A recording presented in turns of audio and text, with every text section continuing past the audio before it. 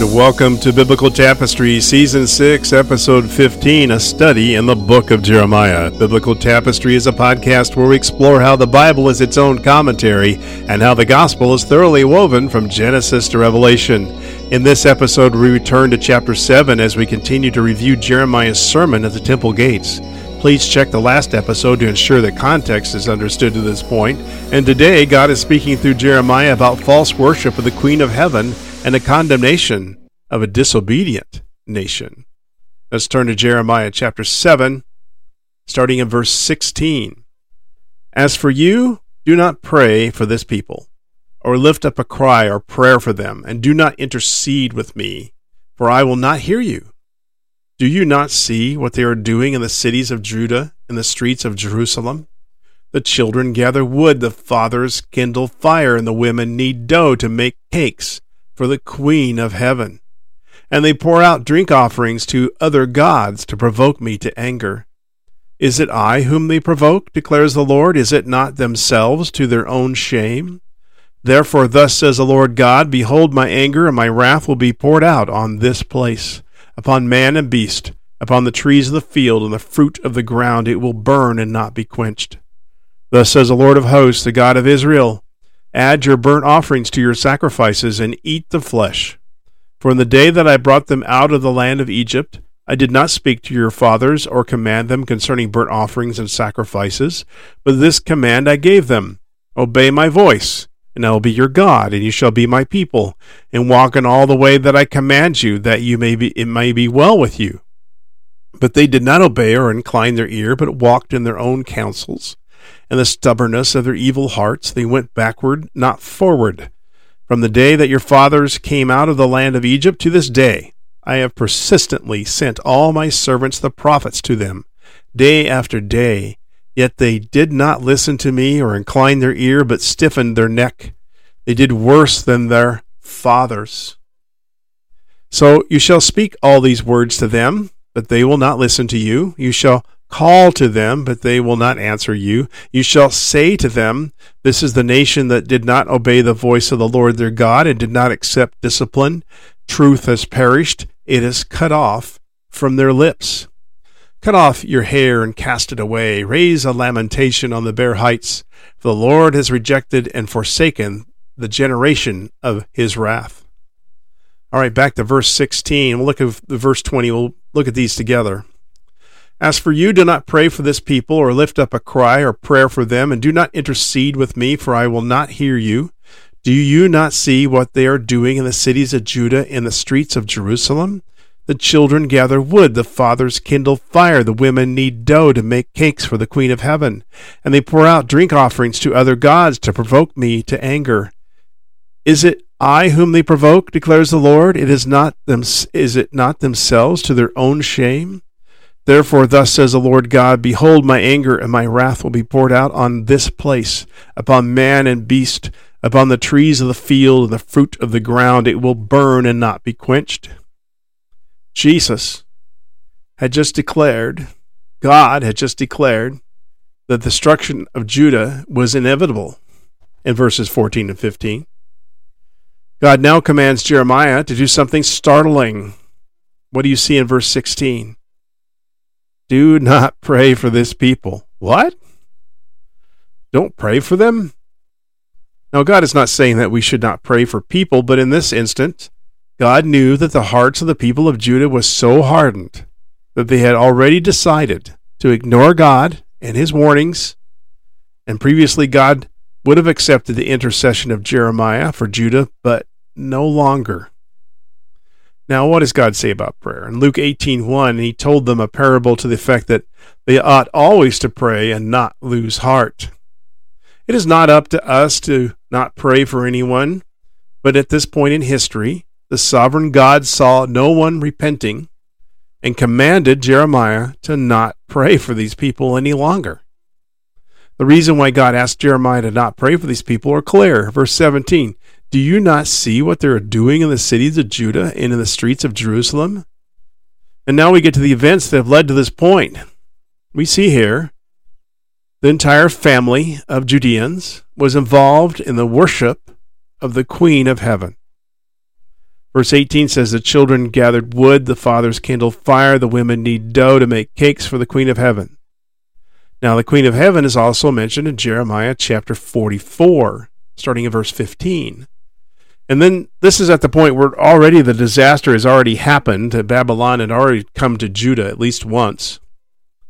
But it says there, then all the men who knew that their wives had made offerings to other gods, and all the women who stood by a great assembly, all the people who lived in Pathros, they lived in Pathros in the land of Egypt, answered Jeremiah. They were there because Babylon had chased them out. As for the word that you have spoken to us in the name of the Lord, we will not listen to you, but we will do everything that we have vowed. I mean, this disaster has already started. They say, we're going to do everything we have vowed, make offerings to the Queen of Heaven, and pour out drink offerings to her as we did both we and our fathers, our kings and our officials, in the cities of Judah and the streets of Jerusalem, for then we had plenty of food and have prospered and saw no disaster. So even when this disaster started, Judah trusted this Queen of Heaven rather than God. Now, the Queen of Heaven is usually identified as the Assyrian Babylonian deity Ishtar.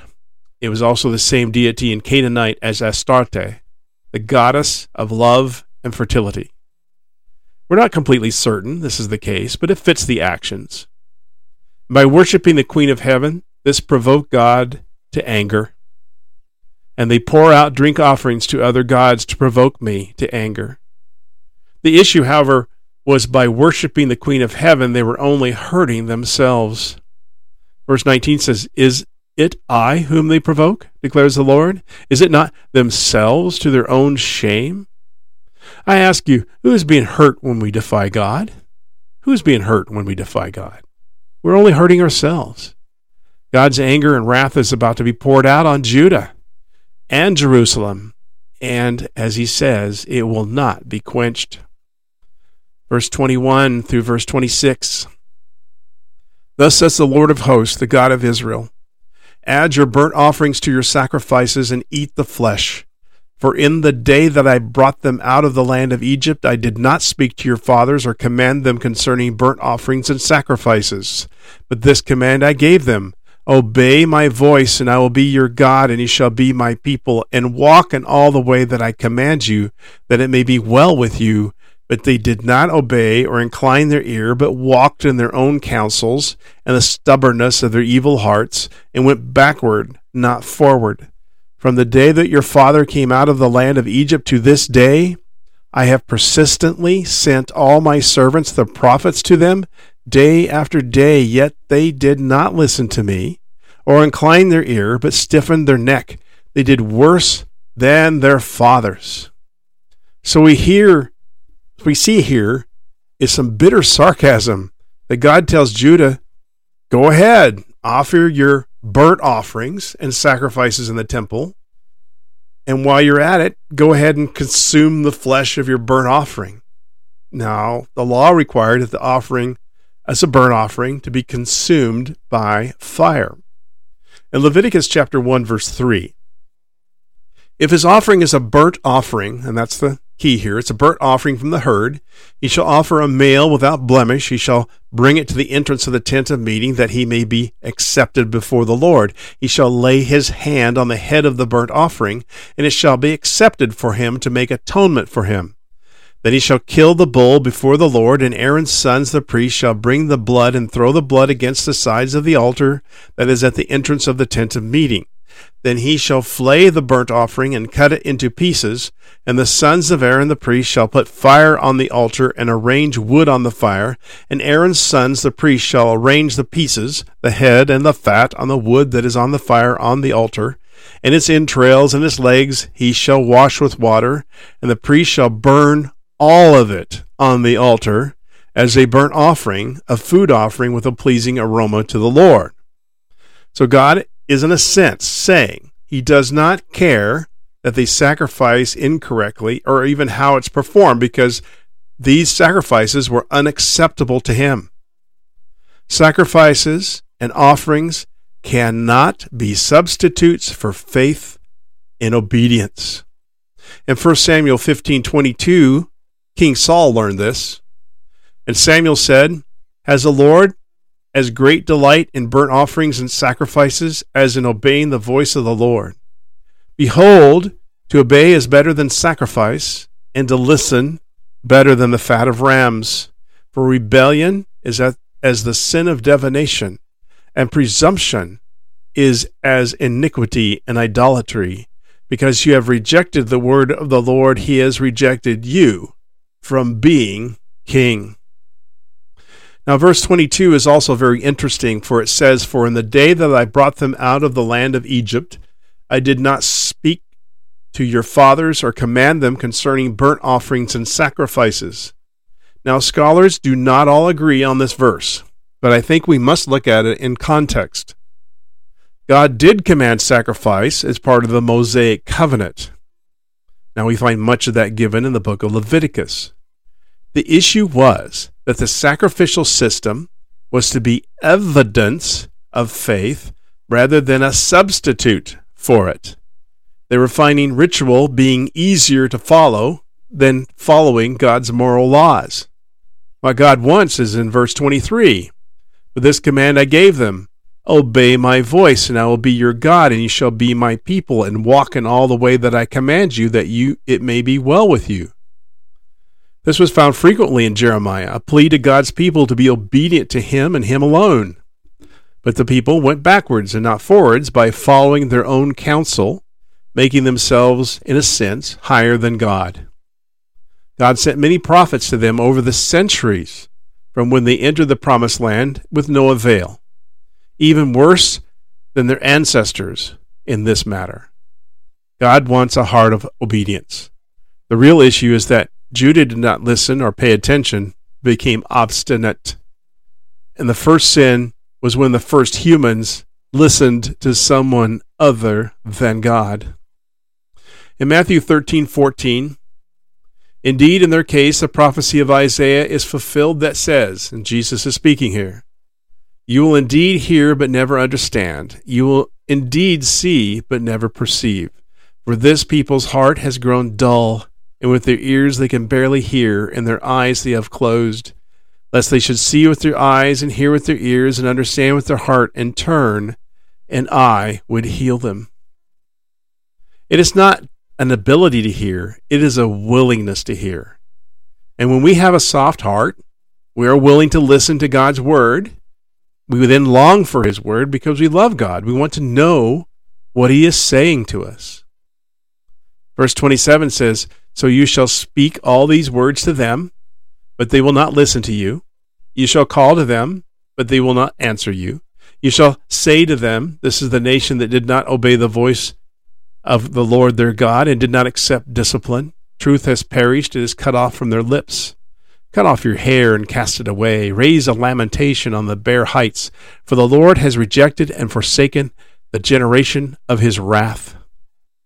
Can you just imagine the frustration for Jeremiah to be preaching to a nation of his own people who refused to even listen?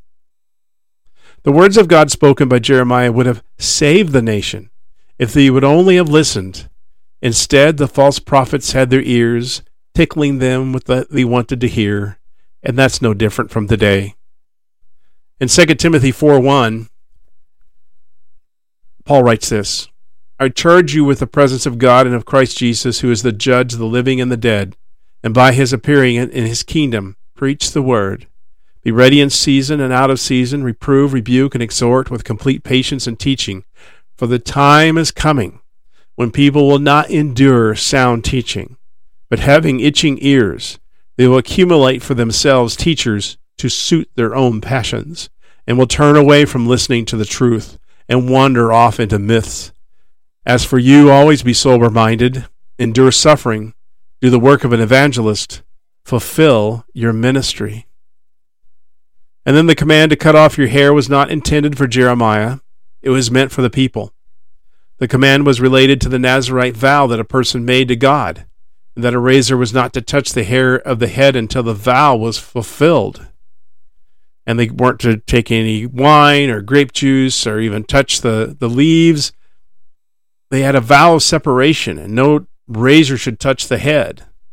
And then in Numbers 6, verse 6, All the days that he separates himself to the Lord, he shall not go near a dead body. But even for his father or for his mother, for brothers or sisters, if they die, shall he make himself unclean, because his separation to God is on his head. All the days of his separation he is holy to the Lord. And then in verse 9, and if any man dies very suddenly besides him, and he defiles his consecrated head, then he shall shave his head on the day of his cleansing. On the seventh day he shall shave it.